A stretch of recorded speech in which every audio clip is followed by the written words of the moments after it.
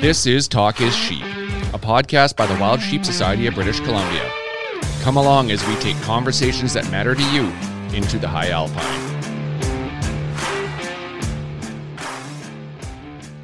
So here we are. We're well into our spring season and spring bear around the corner. Lots of, it's a cool time of year, exciting time of year. That time of year that says to me you can get outside and do some cool stuff. Oh, especially up here, right? Yeah, I hunt predators in the winter, but it drags, right? It cold and snow and it drags. I'm quite happy to get out. Yeah, it's awesome.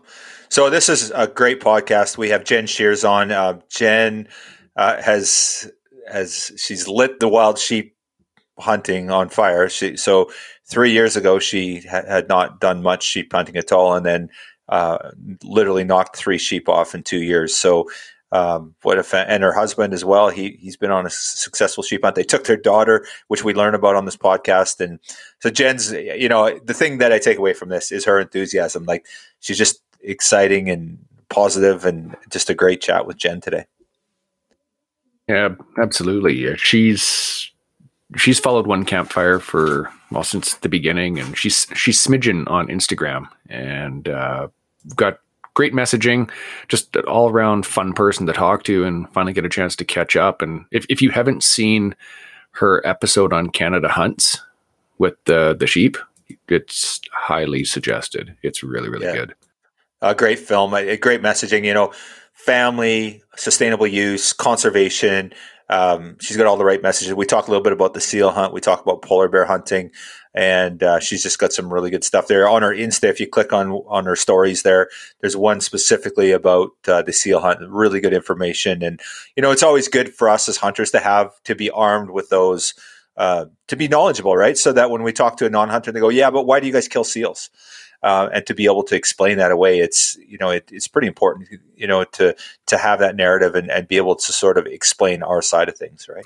Oh, absolutely. I've seen her messaging dealing with the haters on Instagram around that stuff, and she's just eloquently spoken and talks about the sustainable use of it. And on this cast, she blows some of the myths that you hear about and you see for the fundraising out of the water, which I think is pretty cool.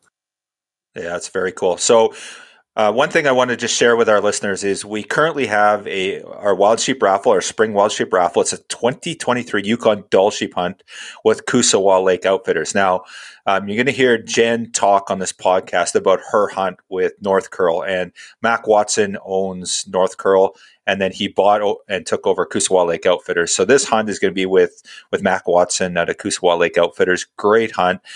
We've got tickets for sale on our website right now. I'll include the link as well in this one, and tickets are $100 each. There's a 1 in 750 chance of going to hunt Dall sheep with Kusawa Lake.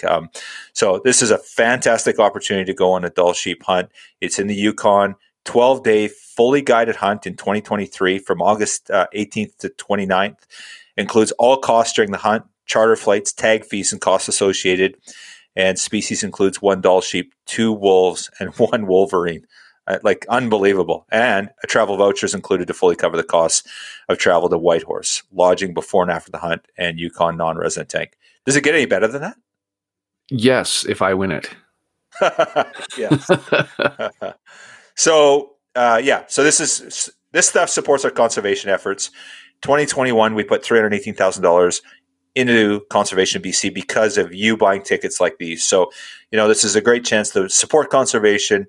And that hunt is unbelievable. That is a hunt of a lifetime. Dall sheep, wolverine, wolves. It's just a mecca. Yeah, unbelievable. When I first started hunting and looking at the bucket list species, number 1 was sheep, but it was a Dall, right? I didn't know there was subspecies in there as well, like stones and bighorn and all that. The one that I saw was the white ghost, right? The Dall, and that. Yeah. I'm getting my tickets. Yeah, absolutely great. Hunt of a lifetime. That's what we like to call it, our wild sheep raffle. So pick that up. So anyway, this is episode, did you say this is 70? 7-0? Yeah, 7-0. It's a good thing we didn't have Mr. Shockey on for this one. Wasn't it just yesterday we had 60 with Jim? Yeah. That's amazing. So this is a great episode with Jen Shears. Just really enjoy this listen. Talks about all the important stuff, family, hunting, and conservation. A great listen. Episode 70 with Jen Shears. Enjoy. If we told you tomorrow that elk, black bear, and bighorn sheep were next, would you speak up? Wildlife needs to be managed by science and not by emotion. And you don't have to be a hunter to take part in this movement. You just have to want sound management of our wildlife in BC. Go to wildsheepsociety.com/act now to use your voice and demand that BC not use our wildlife as pawns in a game of social management. Act now. Or the things that you love could be next. Hey, Jen, welcome to the show. Well, thanks for having me. It's a real pleasure. So can we call you Smidgen? Are we calling you Jen? What do we call you today? Well, whatever you call me, I've been called a lot worse, so it doesn't matter. Great having you on. So much to talk about, and just love who you are, what you stand for. I love a family that sheep hunts together, stays together, right? Like such a cool story. And we talk about our sheep hunting family, meaning our fellow brothers, sisters, sheep hunters. But with you, it's actually truly your family. You got your husband out there, you got your daughter out there. So cool. So talk about that. That's just cool in itself. We could talk the whole podcast about that right there. Yeah. So back in 2020, that was when COVID was happening. And of course, for us to sheep hunt, we live in Newfoundland, so we don't have sheep. We need to travel outside the province. And Newfoundland was pretty locked down. We're an island, so the government really took control of people coming and going. So we had this hunt booked. And in order to do it, I guess we would have had to isolate when we came back home. And Aspen was 7 at the time. And we were like, if we could potentially be away for a month, because my sheep hunts don't often, or at that point didn't go always really well and quickly. So I was like, we could be away for a month and then come home and have to isolate for a couple of weeks. That would kill her, because, she was uneasy with everything as it was. So our options were to cancel or to take her. And we opted to take her. So off we went to the Yukon, and it was a backpack hunt. At that point, she would like walk around a 1 kilometer loop of a pond and like starfish and cry.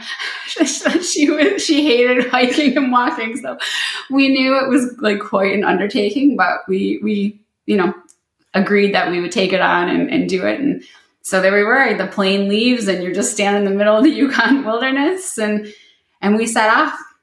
And just like in the show, we did an episode on Canada hunts of that hunt. 50 yards in, she had a total meltdown. And we were like, oh, crap, like, what are we in for? But she came around, and we ended up being up in the mountains for 2 weeks. And she was an absolute rock star. The guide and the camera person that was with us, like, they couldn't believe it. They were like, it's an undertaking for an adult, let alone a 7-year-old girl. Well, it was interesting. I watched that episode, and I think it was 6 hours and 4K in, and she was still going strong. Like and you guys plateaued out there on that ridge or that plateau, and she was smiles. Like it was, I'm sure it was an elation getting there. And I know there were some tribulations along the way, but yeah, I was just, I wouldn't have been smiling myself. No, well, I mean, I think she was asleep, to be honest. I think she was sleepwalking for the second half of that, but nonetheless, she was smiling. Yeah. And that like what ended up being like 5 or 6K took us about 9 hours, but most of it was bushwhacking. And thankfully, I mean, our heads were above the buckbrush, but she was face and eyes down into it. So it was like intense. Yeah. Probably one of the hardest days of our lives, I would say, but it made us stronger for the rest of the trip. Yeah, I can kind of empathize with that. I did my first fly-in this past September in the buckbrush, and my hunting partners will tell you the same thing. I'd laid down and screamed and did the starfish and tantrumed, and it's tough. It really messes with your mind when you see that plane take off and know that you're not seeing it for a minimum of 10 days or whatever. It's a tough thing to deal with, let alone as a kid. Yeah. And I mean, when we do those little hikes, she knows the car is only, 500 yards away. So if she cries enough, then we'll carry her out. But when she saw that plane leaving, she was like, yeah, this is the real deal. So once she got that first upset moment over with, she was like, yeah, there's no way they can cave. Like it's just not possible. They can't call the plane back. So I got to suck it up and we'll do it. So it was pretty cool. That's cool, Jen. So I want to talk lots about that sheep hunt, but there's a little bit of stuff I'd like to dive into first with you. Kind of where did your, I guess, passion for the outdoors, like you're now, you were a seasoned sheep hunter before you even killed your first Dall sheep. You'd already been on, I think, 5 hunts, you said, but 5 sheep hunts, but and a true testament to the sheep hunting community and the people who we are, our hardships we go through. And that was a classic example of what you did there. But where did your passion for, I guess, outdoors, wildlife hunting, and then I guess eventually sheep hunting come from? Was it instilled like you've done with Aspen at 6 years old, or was it something different? How did that work for you? Some of my earliest memories are of being in my parents' cabin in the mountains of Newfoundland. So little hills for you guys, but here in Newfoundland are the mountains. Some of my earliest memories were in there on the deck of their cabin shooting a .22 at a rock out in the pond. I don't know if that was legal or illegal back then, but it's what we did, and it was, everything we did was outdoors and, going moose hunting and bear hunting and fishing and just being outside. And I also am Mi'kmaq, so the reverence for nature and living off the land and all that is deeply ingrained in my blood and in my spirit and my community. So I had it coming at me from all angles, really. My nan is 91 now, and she got her most recent moose last year. So I grew up with my mom hunting, my nan hunting, my aunts. So just surrounded by a bunch of strong women in the outdoors. And I really didn't know any other way. So I was really fortunate. And now with Aspen, I really wanted to kind of start the same way with her, because nowadays, with social media and the influence of others at a young age for people, you almost kind of got to get them before they have that influence, so that you've got that base built in them. So you're not trying to start when they've already been influenced by other people that are telling them that they shouldn't be doing it or whatever. So starting young was key for me, and I think it's even more so nowadays. And like here in Newfoundland, we only have 3 big game species. We've got moose, caribou, black bear. So then once Carrie, my husband, and I, started to have a bit more disposable income, we wanted to try hunting other things. And so then we began, I think our first guided hunt ever was in South Africa. We just took the leap, man. We went to SCI one year because we were like, well, that's a place that you could probably go get some good auctions. But it turns out that, a lot of the hunters there had already done the Africa thing. And so they were going for the tags we were looking for, like the elk and the mountain goat and stuff. So of course they give free beer at those auctions. They lubricate the business. And so we were seeing these, $20,000, $30,000 value African hunts going for $3,000, $4,000 that year. So we ended up buying an auction to South Africa, and when it was like sold, we were like, oh no, what is that? What have we done? but anyway, a month later, we were setting off. Aspen came with us too to that. Her grandfather, Carrie's dad, came with us too to kind of watch her, and we didn't know how it would go with her, because she was 3. It was probably like her first real experience seeing anything bigger than like a rabbit and a slip. Or a snare, be killed and processed and stuff. And, when Carrie's dad got a zebra, and after it was over, I said, so Aspen, like, how are you feeling? What do you think? And she looks at me and she said, what are we going to hunt next? Awesome. Wow. Awesome. That was really cool. Yeah. Trying to, prepare for all the possibilities, but that was the best case scenario for me. Yeah. I've got a 9-year-old now, and she's been in the truck with me since she could pretty much eat formula, and I could take her and mom would be okay with it. And the first thing we actually got together was a big black wolf.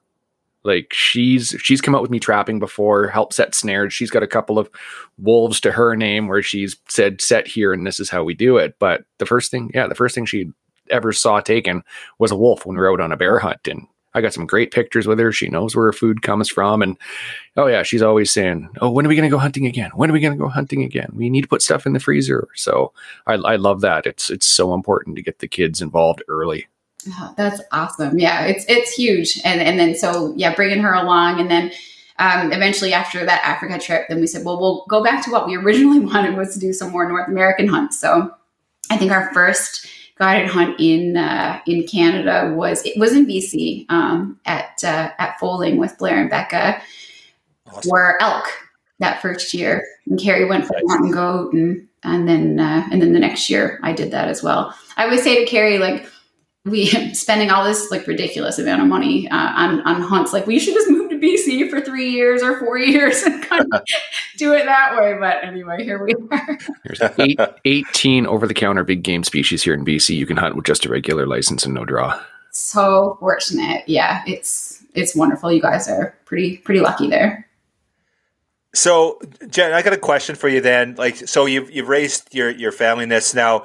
Is the culture in Newfoundland different than the rest of Canada? Like, I live in Victoria, and in rural Canada, like it's different. I grew up on a farm, and it is just different. It's still different today. Like, you know, there's more acceptance around hunting and that sort of stuff. Is it generally, would you say, Newfoundland, like even St. John's, or for example, like the big cities or the bigger cities, is it okay? Like, or is there kind of an anti-hunting sentiment there too, an undercurrent of that, like there is in Vancouver, Victoria, for example, or Toronto? Yeah, no, in Newfoundland, I mean, there are certainly pockets of groups and people that are anti-hunting, but we're an island, and we are pretty, food security is a huge deal here. We need to be self-reliant, and moose were introduced about 110 years ago to have a food source for the people in Newfoundland in case everything goes off grid and stuff happens. We'll have our own real food source. So it's been integral in most people's lives, I would say. And St. John's is a bigger center. I mean, 250,000 people there, but the bulk of them are people from the outports and the rural areas that have moved in there for work or whatever. But in their upbringing and in their scope of life, they do know about the importance of hunting and of conservation. And so yeah, we don't really have that huge battle here, thankfully, like you guys do up there. Now, I do own a store that sells seal products and like sealskin boots and hats and mitts.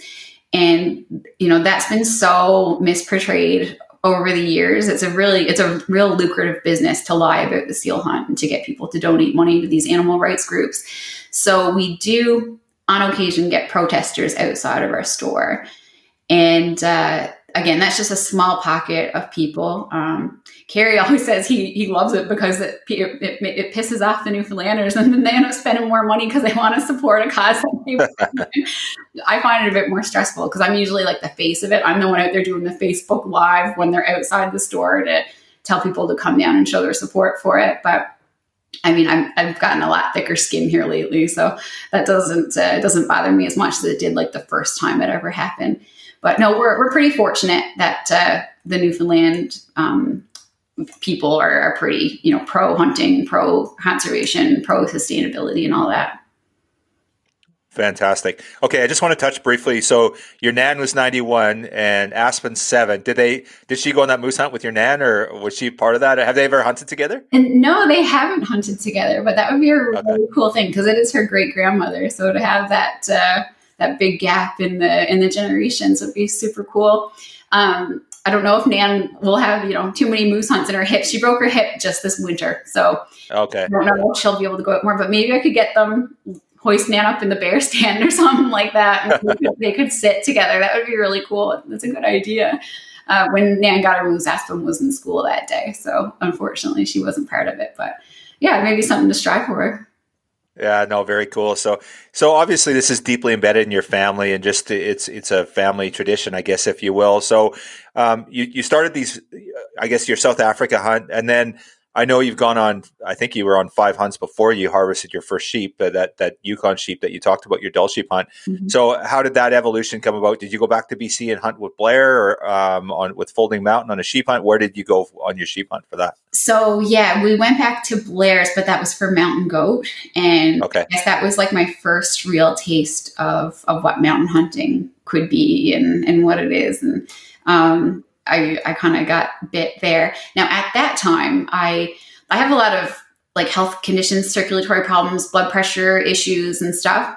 So I didn't have my whole system down in terms of how to approach a hunt in terms of my hiking speed and everything like that. So that was rough, a real learning experience. But once I learned how to tame that whole situation, then I started thinking, well, maybe a sheep hunt is possible. Carrie went on one in the Northwest Territories 1 year in 2018. And he was like, Jen, it's really something that I think you could do. And I was like, man, based on how that mountain goat hunt was on my blood pressure and everything, I don't think it's possible. But he's like, nope, you got your system sort of worked out more since then. And, there are some areas it doesn't need to be too gnarly if that's what you're worried about. You can start off easy. And I was like, okay, well, maybe we'll look into it. And then so finally we bought another auction and then just went on that one. It was up in the Yukon actually as well. That was in 2019.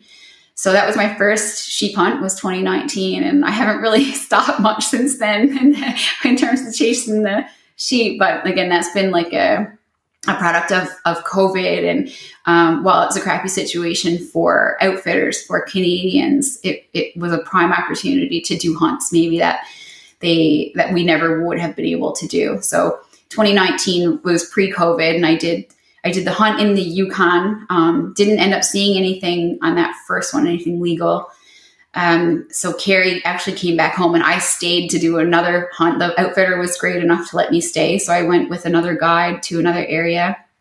And that was my first like solo with a guide, right? Like Carrie not being there. So we set off for 10 more days, the guide and I, and unfortunately still didn't see anything legal. And then we came home for 2 weeks and then headed to Alberta to another hunt for bighorn. We spent 24 days, I think, then didn't see a legal ram there either. And then came home. And at that point I was like, this isn't, sustainable. We do well at our businesses and stuff, but that's a whole other level of money for us. I still won't tell our family what these ones cost. They think we're crazy enough as it is. But then when COVID hit and those prices did get reduced a little bit, it was a prime opportunity for us to jump on it. And then, in 2020, we did the one with Aspen. And then after that one right away, I did another one with another guide there. So that one took just a couple of days, and then came home again and then went to Alberta, and Carrie and I were both bighorn hunting that year as well. And then this year, 2021, we went back to Yukon. We both hunted Fannin, and then we headed off to BC from there, and we got our stones. So I think we have 4 rams harvested in 2.5-3 weeks. Then it was an intense series of events this past summer. It was amazing. So that is awesome. So, and there's 2 things that I take away from that. First of all, 4 rams in however many weeks or whatever it was, that's insane. But what I really want to talk about, and this is, a lot of our listeners are sheep hunters here, and some are first time or aspiring sheep hunters. So can you talk about the psyche around 24 days and no legal rams? Like that is, pardon my language, a mind fuck. Like that is discipline, right? And it's the hardest part of sheep hunting, I think, that and while starving and freezing and 100 other things. But really the psychology of being out there for maybe 2 weeks, or in your case, 24 days, bighorn hunting and not a legal ram. Mm-hmm. Talk about that for us. Yeah. So you need to go into any hunt expecting to not come away with filling your tag. That's hunting. And that's one of the special parts about it, actually, because if you don't get one and you still want to go back, it means you're there for more than just filling the tag. it's tough. Like whether you get one animal or not, the snow could be falling in August like it was in Yukon. You could be freezing. You could be snowed in your tent for 3 days, and you're bored and at the same time eager to get back out there because you only have a certain amount of days on these guided hunts anyway. And of course, if people have jobs, even if it's a self-guided hunt, you have a certain set amount of time. So the mental game is always bigger than the physical game as far as I'm concerned. And because I don't have much of a physical game with all my issues, I know how to manage it. But the mind game is I would say 99% of the time what makes people quit as opposed to the physical aspect of it. For me, like the heartbreak, the grind, all that I can deal with. The big issue for me is the money, because I'm paying a lot of money for these guided hunts that I don't have an opportunity to do otherwise, because we don't have them in Newfoundland sheep, and you can't just enter a tag draw in Canada as a non-resident. So that's the part that really gets me, is like, it's okay. Like if I don't get a ram, that's the thing, but I've just placed a huge amount of money on this, and that's what's hard for me to get over sometimes. Yeah, it's interesting. Like you talk about that mental, it is mental, right? Because you talk about your own health, and I think you're not giving yourself enough credit, but if we take it at face value, it's not always, it's the mind space. And the testament to that is when a 7-year-old girl can go on a successful sheep hunt. And to me, that's phenomenal. You guys, to take Aspen in the mountains like you did, it goes to show you that really with the will and the discipline and the commitment, anyone can truly do it. I got a friend of mine from Idaho that's coming up here sheep hunting this year, and he's a paraplegic. Actually, it's my friend's friend that I know him, and he's going to come up here, and he has a desire and a will to go sheep hunting, and he's going sheep hunting, and he's in a wheelchair.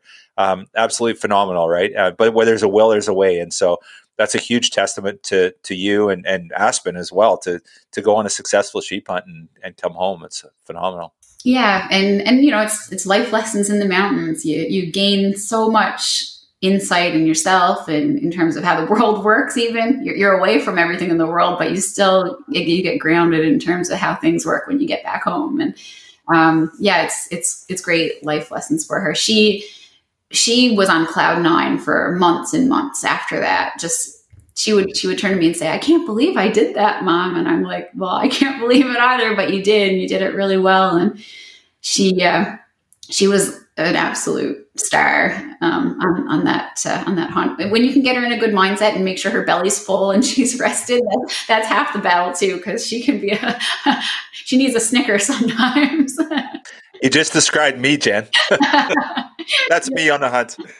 Funny. Yeah. Well, that is so cool. Okay, so let's talk a little bit. Okay, actually, let's talk a little bit about the money. You mentioned that, and it's interesting. I had a conversation with a good friend of mine in Alaska, and he said that he thinks that sometimes sheep get shot in the mountains because of the money thing, right? That there's a bunch of so there's animals that shouldn't be harvested out there, that maybe they're underage. But people have this pressure. They put this pressure on themselves.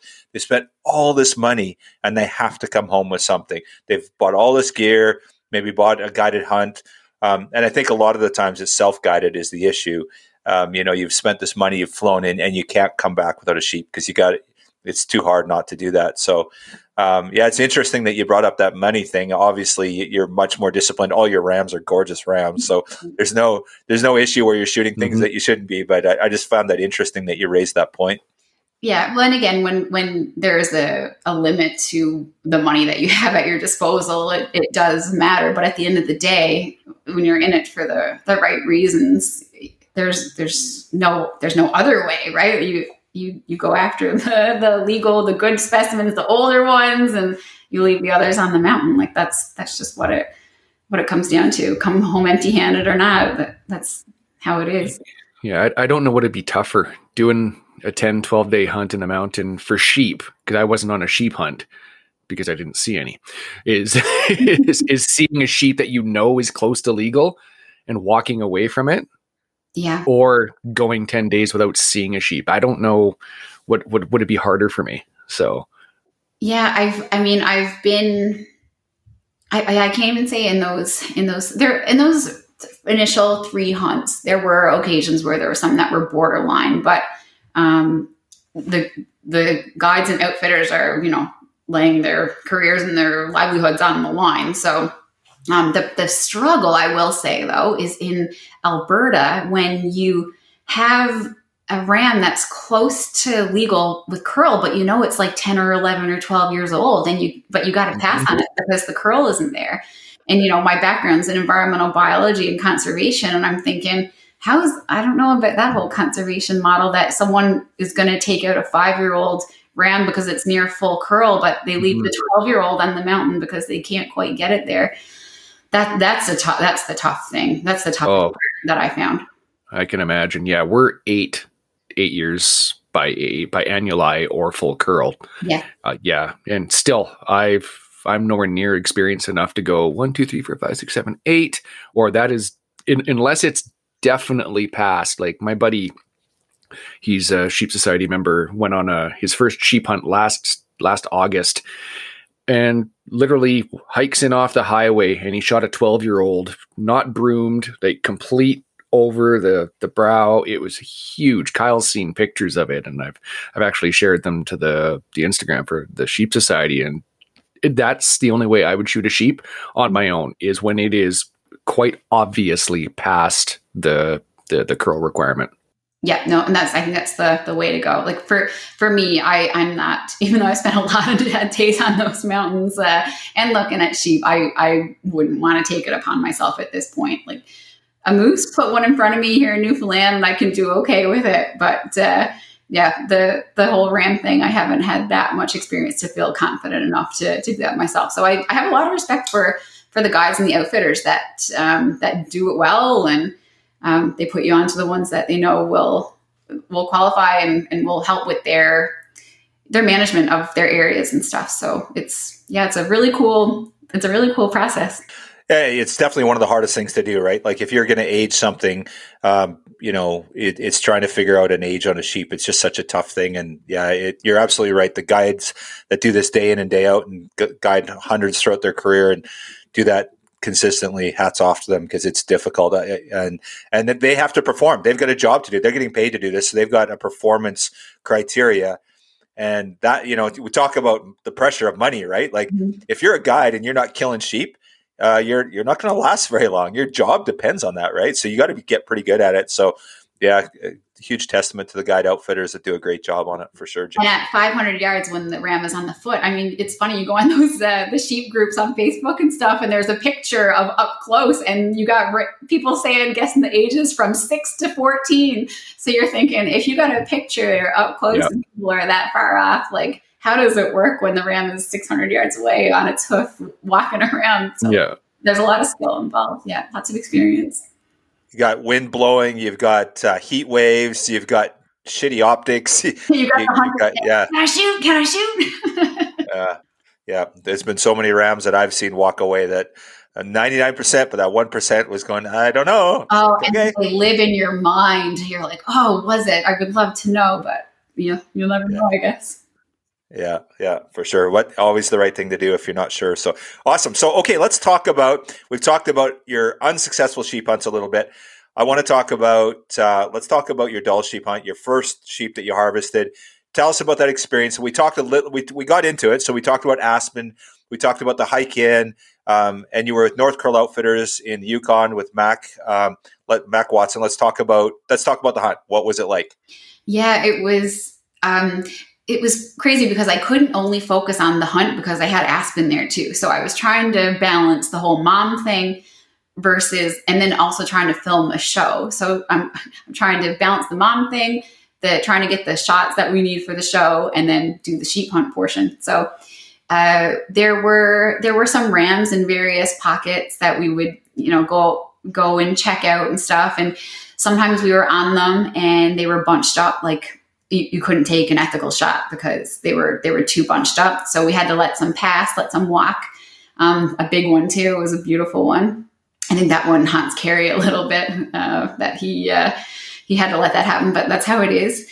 And we spent 14 days up there. We had Mac and Leona come in on the their little aircraft, the Super Cub, I guess, and come in and do an airdrop. So Aspen got to see that firsthand. The plane came right by her, dropped off a pack of supplies, and Leona was so good. She put in a coloring book and everything for her. So I was kind of like, now I need to pack that off the mountain when we go, but it helped Aspen a lot in the tent. We set up hair salons in the tent. We set up a convenience store for any hikers that were going to pass by. She didn't make a profit, I will say.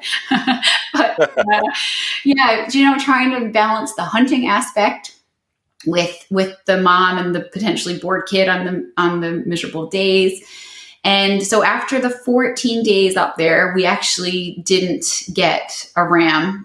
We didn't get a clean shot on the legal ones that were there. They were bunched up again.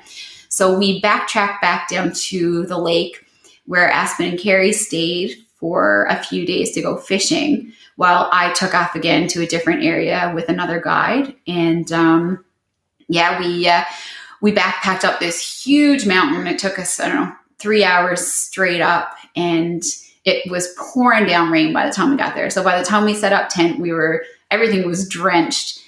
So we got in the tent, and then the next morning we climbed up a little bit higher over another ridge. And within 10 minutes of popping over that ridge, we spotted a band of, maybe it was like 13 or 14 at 200 yards. So we hunkered down a little bit, and they were just kind of grazing around. That was more of a plateau-y type area than the place we had come from, which was a lot of gnarly peaks and stuff.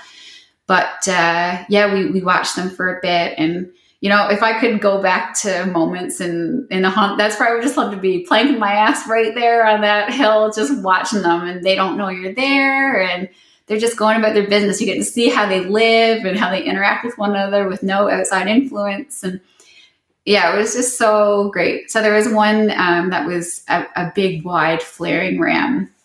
So he wasn't there on curl, but Josh, who was my guide, was taking his time to make sure the age was there and for which ones. And just as he was like, yeah, Jen, that one's like 9.5. He's good to go.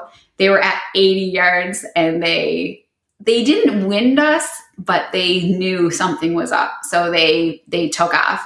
And I was like, no, it was like my 5th sheep hunt at that point. And it was the first legal ram really I had ever laid eyes on that I was in a position to potentially shoot. So I was heartbroken for a bit. They went around the base of one peak that was there. So we kind of headed up around the other way. And when we got up, we looked down and we saw 2 out of the 14. And one of them was that ram. So we made a play on it, and it was about three different stocks, I would say, from the time we spotted them that second time to when I actually got in place to take a shot.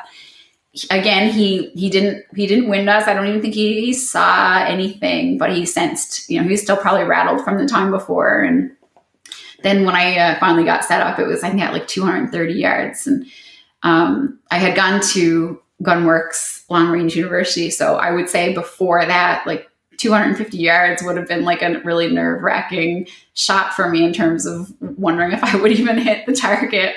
But yeah, it was a piece of cake then. So I was like, this is going to happen. I can't believe it. And it did. And then to know Aspen was back at the lake with Carrie, and that I was going to be able to take it back to her was really, really cool. So I sent them an in-reach message saying that I got a ram, and the video was on that episode. I think Aspen was getting ready for bed. She's in her underwear, and Carrie's like, "Mom got a ram." She's like, "What? Oh my gosh!" And she spit out her toothpaste and did a happy dance. And I didn't know that was happening at the time. Of course, I was up in the mountains, but I could only imagine what was happening back at that camp. So it was really cool to see the footage after, to see exactly how it went down once I sent that message.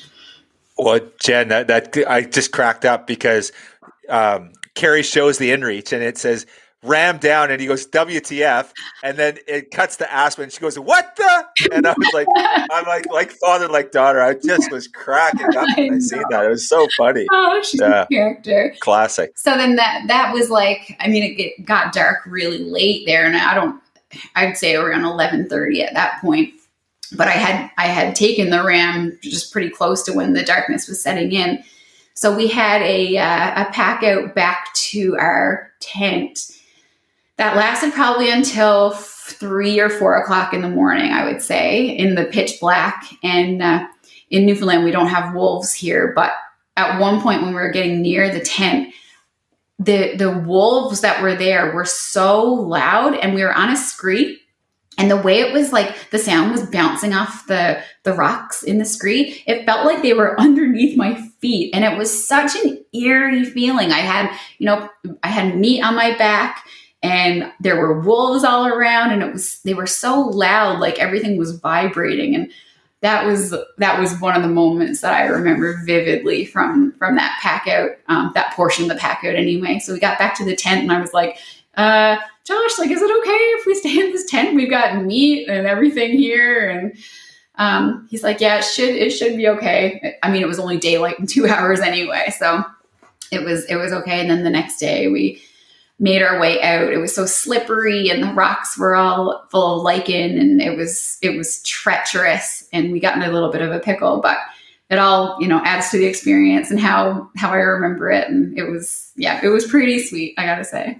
That's awesome. So the Wild Sheep Foundation has a less than one club, and it's the only club you want to get kicked out of. So you got kicked out on that hunt, and just really cool. I'm just going to segue briefly that we actually have a Dall sheep hunt that we're selling tickets on now with Mac as well. So this is the hunt that you're going to go on. I'm not sure if it's the exact same area that you'd be hunting, but pretty cool opportunity and just great. And it was great seeing that film that you did, because there was so many beautiful rams. It's like, to me, I love seeing stone sheep, but seeing Dall sheep in their natural habitat, just those white spots is just such a romantic experience. Yeah, they're pretty special. And I'm excited to hear about that. Yeah, Mac and Leona at North Curl, they're fantastic. We went back again with them this past summer, where we went to hunt for Fannin.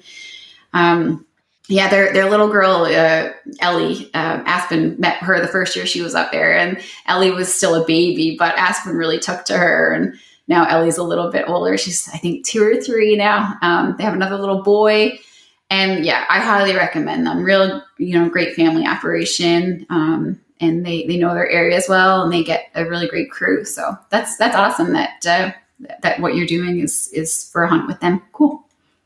Yeah, it's cool. And yeah, great conservation story supporting our conservation efforts here in BC. So, okay, cool. So you wrap that hunt up, and then is it Bighorn that same year? Like, did you shoot your ram that same year? Yes. So we did that one for the Dall sheep. I'm trying to think, since COVID, came in 1 year from the next. Holy, but yeah, 2020. Yeah, we did that one, and then came home for a few weeks, and then went back to Alberta. And on that hunt, Carrie and I both had Bighorn tags. So yeah, we went back there with Scott Carter of Carter Outfitting, and we did an episode on that one too. It was really cool that you'd have the wagon ride in. So I'm not a real big horse person. I always joke and say I'd rather ride a whale than ride a horse. I just have really bad luck with them. They're all good horses everywhere you go. Hunter horses are always like the cream of the crop, but if you stick your head in a bee's nest, you're going to react, right? Like, or if the horse in front of you rears up and lands on your head, you're going to react. So those things always happen to me. So to be on the wagon on the horse was a real treat instead of actually riding horseback. And then we got in there and got set up with a really great crew. Jimmy and Dawson were our guides there. And Scott had an accident. He got thrown off a horse actually right before, and he ended up in hospital with like a punctured lung and spleen and broken ribs and everything. So he wasn't right in there at that beginning of the hunt, but we were well taken care of. And we sat on a mountain for, I think it was like 6 or 7 days watching a band of rams. Just couldn't make a play on them. They were in a tough spot, really timbered up. So it was just a waiting game at that point. And the conversation was always like, do we back out of it and maybe look elsewhere? Because we're spending a lot of time here. And I'm like, Man, I've been 60 days on mountains back-to-back hunts and not seen a legal ram. So to see like at least 5-6 legal rams in here and to back out of it, no, it's not going to fly with me. So I will plank my ass here as long as I need to. As long as Scott will have us here, I'll sit here and wait. And then, yeah, eventually they did move and we were able to descend down into the creek and then make our way back up the other side. And we ended up getting our rams on 2 separate stalks on the same day. It was, I still can't process it really, how it all went down, but it was pretty cool. Didn't Kerry both times have first shooting and somehow you got a ram and he didn't? just saying. But he kind of blew his stock or whatever. He got winded or whatever. So yeah, fair enough. That was the time when they did kind of clump together once they got up on the top. But yeah, that's true. I think he was going to shoot first both times, but I guess I weaseled my way in there. That's awesome. So talk about that. So there's the 2 experiences, right? Your Dall sheep hunt and they were quite different, right? You were on horseback, and it was quite a bit different. Was there one you preferred over the other? I know your first ram always has something special about it, I think, but, what was the experience compared to the 2? Like, between those 2, like they were so night and day because the first one, Aspen was there for the most of it. So that was really cool. And then the first ram, like you say, you'll never forget. Well, you'll never forget any ram, I don't think, but your first one is certainly something special, especially when you worked so hard and so long to achieve it. But then the second one, for the bighorns, it was really neat that we were both, Kerry and I, both hunting at the same time, really, because on the Dall, we weren't necessarily hunting at the same time, because one of us was always trailing back a few yards, taking care of Aspen and stuff. So it was never kind of in our thought process that we would be able to get them both at the same time. But with the bighorn hunts, it was always a possibility, like how are we going to make it happen? And then just the sitting there, it's part of like the mental game that, we were talking about. You drive yourself silly going through scenarios in your head and saying, like, am I crazy to be doing this? And well, yeah, you are crazy to be doing it when you think about it, but there's lots of different types of crazy in this world. And that's probably my favorite type of crazy. So I'll take that any day. And I don't know. It was just, for the first one, it was kind of like, there's the ram. After, a bunch of days, there's the ram, and it did take a little bit of stalking to find him and finally get on him. But this one, it's almost like for the bighorns, we were sitting watching them for a week. You knew each ram, you had names for them all by the end of it. You knew Jerry was going to go root up this guy because he was laying down, and Jerry didn't like it when Juicy laid down, so he'd root him up, and you kind of had them pegged. You almost, in a weird way, built a relationship with them. So it was neat to know more about the rams through that week and know more about the people that you were hunting with too, because you run out of things to talk about and to, and to experience with one another after so long. So sometimes you're just there, sound asleep next to this person that you just met, a couple days ago. There was one time because it was the 2 guides and it was Kerry and it was a camera guy we brought, Jake. And at one point it was really foggy out, and I looked around and everyone was asleep except me. I was just sitting there. So I took a funny video of 6 of them or 5 of them sound asleep around me. I was like, imagine now a ram walked up to us and I just fired at it or something. They jumped up so fast. But totally different experiences.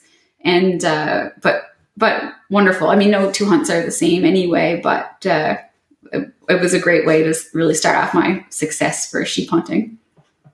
So I think for the sheep hunters out there, and there's a great takeaway from your story here on your Alberta bighorn hunt, you sat there for 6 days, and that's truly, that's one thing. You have to have that patience as a sheep hunter, right? And that's a classic example. You had an experienced guide. He knew, and maybe you guys did too. I'm not trying to demean what you guys knew, but there's a lot of young sheep hunters or new sheep hunters that would go, we have to get on the sheep. And you sat there for 6 days. And that's a dilemma, right? As a sheep hunter, you're like, well, if they're sitting, but you can Like you have to be patient and you have to wait it out. There's times where they're gonna go because of something, but if there's nothing pressing them there and there's feed and there, you have to wait and you have to wait for the opportunity and you have to have that patience. So that I think that's a great takeaway for anyone that's maybe a new sheep hunter or considering sheep hunters. Patience is a virtue when it comes to sheep hunting, I think. It's huge. Yeah. So I know so many people would have busted up over the side of that mountain. But it's kind of like, it's a game of chess, right? You need to plan your next move. And let's say you did get up there successfully without them winding you or seeing you. There's no shooting lane longer than 50 yards. So what's the sense in that? Like if you, and so many eyes and so many noses and ears, it's just not worth it. I mean, even if you were bow hunting and needed to get into that closer range, when you're over there, you're blind. You're into it. You're in the minefield and you don't know who's around you and how they've moved around. So yeah, you need to wait. You need to wait until they get into a better position and then make your move then. And if you bust it, at least you can look back and say, well, if I had gone earlier, I probably would have done the same thing. Or even if I didn't bust them, I'd get in there and I wouldn't even know where they were. So patience is key. You're so right. Awesome. Cool. So successful bighorn. So did you get a stone as well? Tell me about that. So this last summer in 2021, we went back with Mac and Leona to go fanon hunting. And so Carrie and I both got our fanons with them.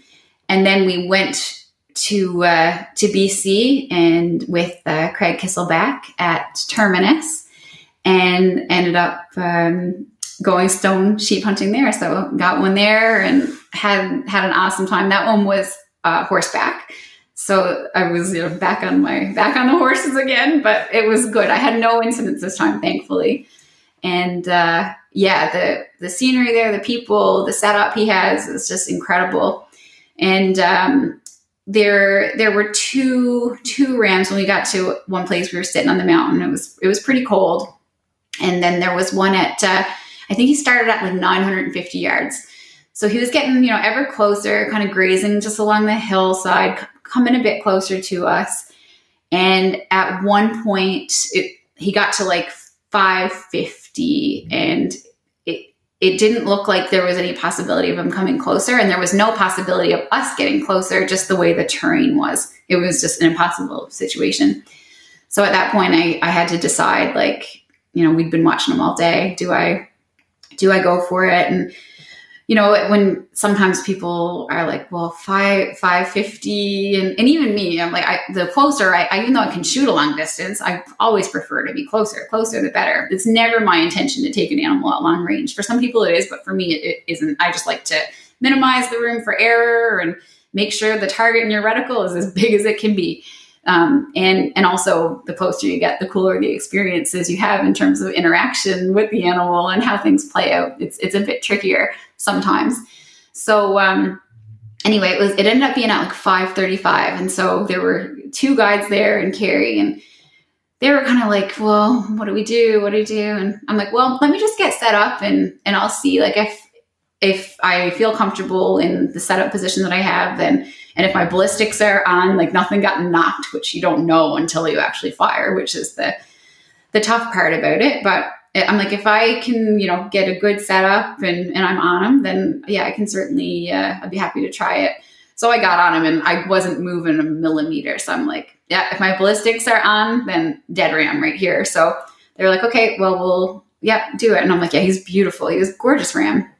So I set up and got him down, and it was pretty cool. It was like, we all celebrated on the mountain, but then it was like, well, we gotta get to him and we gotta, get him back. So then your mind switches to, okay, he's down, you're excited, but you really it was really steep and gnarly terrain. So the focus was get there and try to get back to the horses. So that was probably like 4 or 5 hours later by the time we got back, and my knees were shaking because the terrain was so steep. Even like trying to process the animal, one person had to hold him up because he was falling over. I think from the time we started like taking pictures to the time we had him cleaned, he had slid, I think 35, 40 yards down the mountain, because we looked and we were like, wow, we started all the way up there. It was just super steep.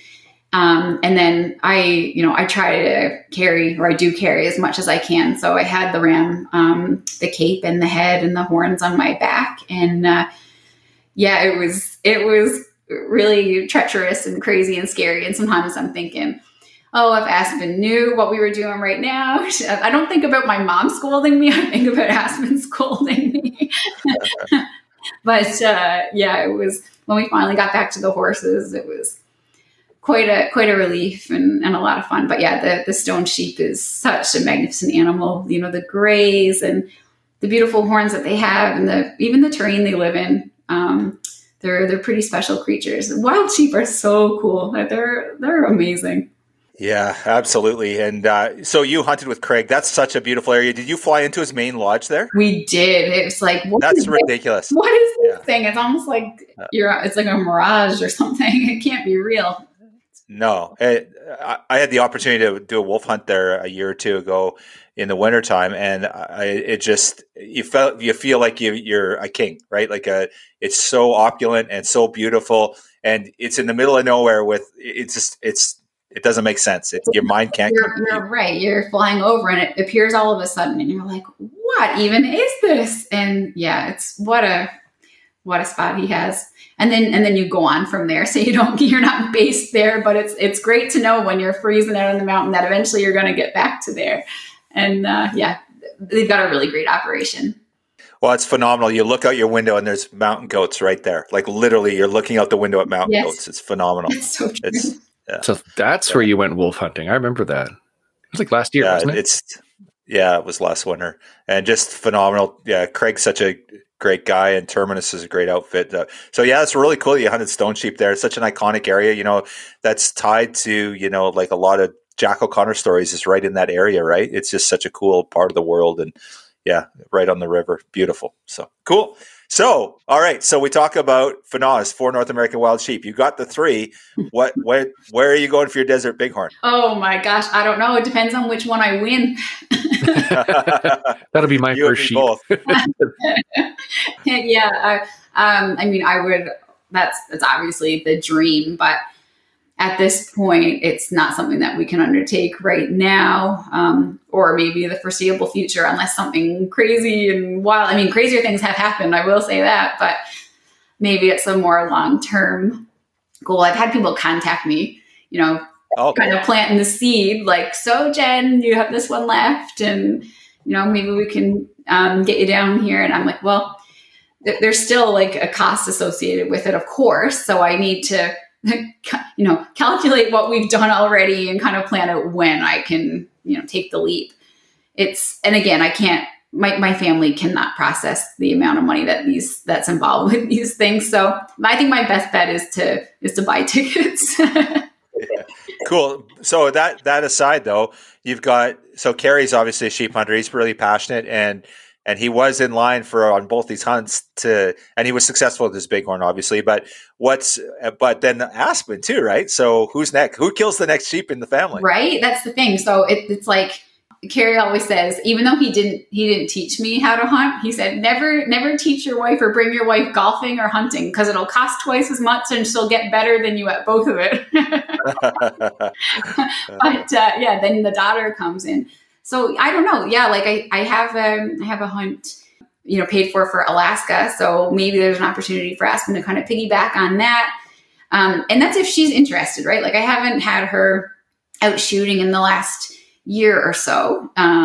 She does enjoy it when she's at it, or she did, but we just haven't. The range is like, I'm always jealous of the folks like in the States that can just kind of set up the range anywhere they want. Here in Newfoundland anyway, you can't do that. So the nearest range is like an hour's drive away. So she hasn't been at that as much as I would like. But now in the next few months, once the snow goes, now I think we'll get back at it again. And if she is interested in it, she might very well be the next person to get a ram in our family. So what does 22 hold? So you've had an epic 19 and 20 and 21, and now where do you go from here? What's anything on the agenda, or is it just see how it goes? Yeah, like we'll see how it goes. We've made a lot of great friends in the hunting world. So even, just to pop back to any of those places to either hunt ourselves or maybe share it on the stories that are coming in from hunters coming back to the lodge. Like sometimes for me, just hearing other people's stories is enough for me. Although I love being out at it, like I don't need to be the one pulling the trigger. I'll put in for my moose and my black bear again this year here in Newfoundland. And other than that, though, like nothing really booked. It's kind of a weird feeling because it's the first year since 2017 that we don't have something actually booked for the year. I'm in school right now, also finishing up my environmental biology degree. So I'm kind of got to finish that off. And then I've got a bunch of businesses and I'm on town council now. So that's a big priority of mine. So it's kind of like I had my intense hunting seasons the past 2 years. And this year might be just a year to catch up on all the other stuff that I let go for a few years and then really get back at it again. But here in Newfoundland, the moose and the black bear, and I won't qualify for a caribou tag because there's like a 4 or 5 year process to draw one of those. But I'll get out at it either for myself or with someone else, and take it from there, and maybe get Aspen into it more of it this year. So that'll be the main thing, I guess. I want to hear about the polar bear. The polar bear. Yeah, it's like exactly 2 years ago now that I got the polar bear. So that one came with, I understandably, I guess, a lot of flack for the misinformation that is out there about them. But what a crazy cool experience. Crazy friggin' cold experience that was. It was in February in Northwest Territories and minus like 60. And I have like part of my circulatory and heart stuff is that my fingers and toes go numb in any bit of cold. I'm in the grocery aisle and my fingers are blue and yellow and no blood. So, to be up there and around the Indigenous population up there was just out of this world. I can't even explain it. To go out there in those conditions, and then with animals like the polar bear and the muskox, it was something else. So we went out there with the dog team and ended up after a couple of days seeing a bunch of mothers and cubs, and then some smaller males, and then eventually I was able to get mine, and that we brought it back to the community, and we ate the polar bear feet with some elders in the community, and they like had a big celebration. It was like, because a lot of times some of the hunters don't really maybe that they don't value that cultural experience, but maybe they feel like they can't relate to it, or maybe they don't want to like impose. But when the elders invited us, then I thought it was a really cool thing to take them up on. So we went to their house and they prepared the feet, and that's typically the main part, the main delicacy that they eat. And the whole cultural, environmental experience was one of the craziest experiences of my life. Sorry, Steve, I didn't mean to interrupt. We were talking about how she likes to close the distance on all of her animals. How far away? The polar bear was like 150 yards, I think. Yeah, that's about what I took my grizzly at. It's something different than a black bear. It's just it is, yeah. And then when you get up to it, it's huge, and you can't even process it. So I will just say that for the polar bear hunt, I mean, out in the world, it's kind of, people say that polar bears are, on the verge of extinction and they're endangered and stuff. But in Canada, especially, and in many areas, and actually worldwide, polar bear numbers are increasing. Certain areas they are decreasing, but it's kind of like with like cougar, mountain lion. There are certain areas where there aren't many, but there are others where they're actually so abundant you can take 2 in a year. So the kind of same thing goes with polar bear, and many studies have been done, and the consensus among the scientific community is that the polar bear hunt in Canada is non-detrimental to the species. And they do great scientific research. We had a whole list of specimens we had to collect with the harvest of the polar bear and submit it to the researchers. And I mean, it's the type of, metrics and items and specimens that you can only get once the animal is no longer alive. So it really helps, build their case for whether it should continue or potentially end, depending on the state of the population. So it was great. And to see the community celebrate, and they're able to take a certain number, and then they can sell the hunts to people that come in, or they can use it themselves. But they really value people coming in. And then on top of it, when the visitors value their culture and the experience that provides, it just adds to it for them. So yeah, it's I never dreamed that would ever happen in my life, but it did. And I'm so grateful for it. Well, the one cool thing that I appreciate that you do, Jen, is that you're a hunter and a consumptive user, but you also speak the talk and you educate people about polar bears. Another one is, you talk about your business with seals and stuff, but also educating people about seals. The seal hunt of what's portrayed by PETA and their supporters is not the reality of the situation. And I love that you communicate that and you do a good job of it. Oh, thanks. Yeah. Well, I mean, it's really important to me. I value sustainable use and population dynamics and management and stuff. And I would never want to be involved in a hunt or in an effort that was detrimental to a species or to the population. So for the seal hunt, a lot of the misinformation out there portrays to their abundance. So a lot of people think that they're endangered, where in reality, off the coast of Newfoundland, there's between 7 to 10 million harp seals. And so they're nowhere near endangered. It's the highest level ever recorded.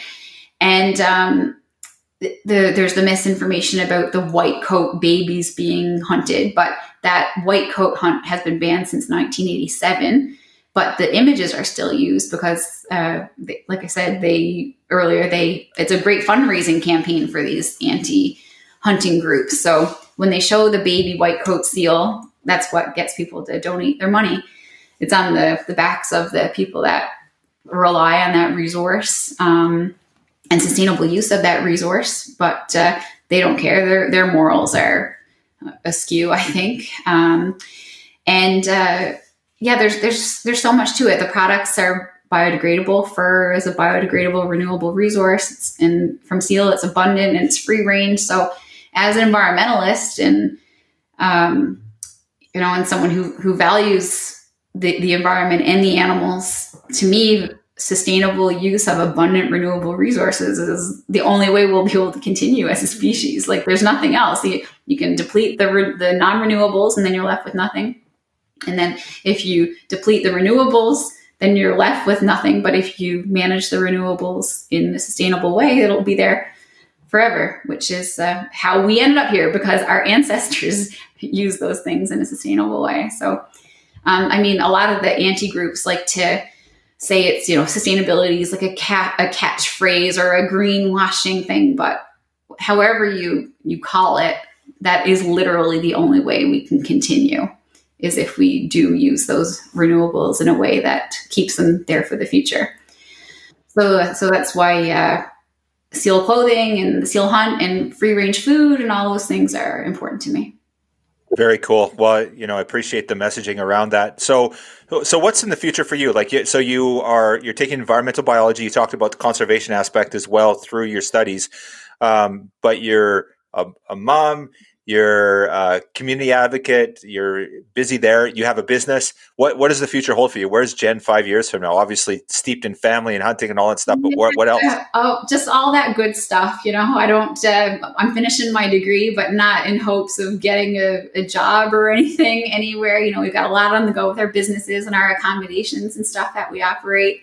Just doing more of this. I feel like I'm 38 and I feel I'm at a place where, when I was 15 or 16, if I had a dream that I would reach a point in my life where I am now, I might be 70, but I'm able to do it, and I'm here at 38. So I'm just, taking it day by day, enjoying what I've done. And, people are thinking like, get bigger, faster, stronger, do more. But really where I am, I'm just grateful for everything that I've been able to do. And if I can help other people get the encouragement to go do it themselves and do things that they've had on their list that they didn't think they could ever do, but really it's attainable. If I can be that for someone, then that's gravy, right? Like it's all awesome to me. So yeah, in 5 years, hopefully I'll just be doing the same thing. That's awesome. What a great message, Jen. Thank you so much. Thank you for all you do and just the great work you're doing, the message you're sharing and doing all the right stuff. And it's just, you're an inspiration for someone like me and just really enjoy listening to your messaging. And thank you. Well, thank you. You're too kind. But it was a real pleasure. Thanks for having me on.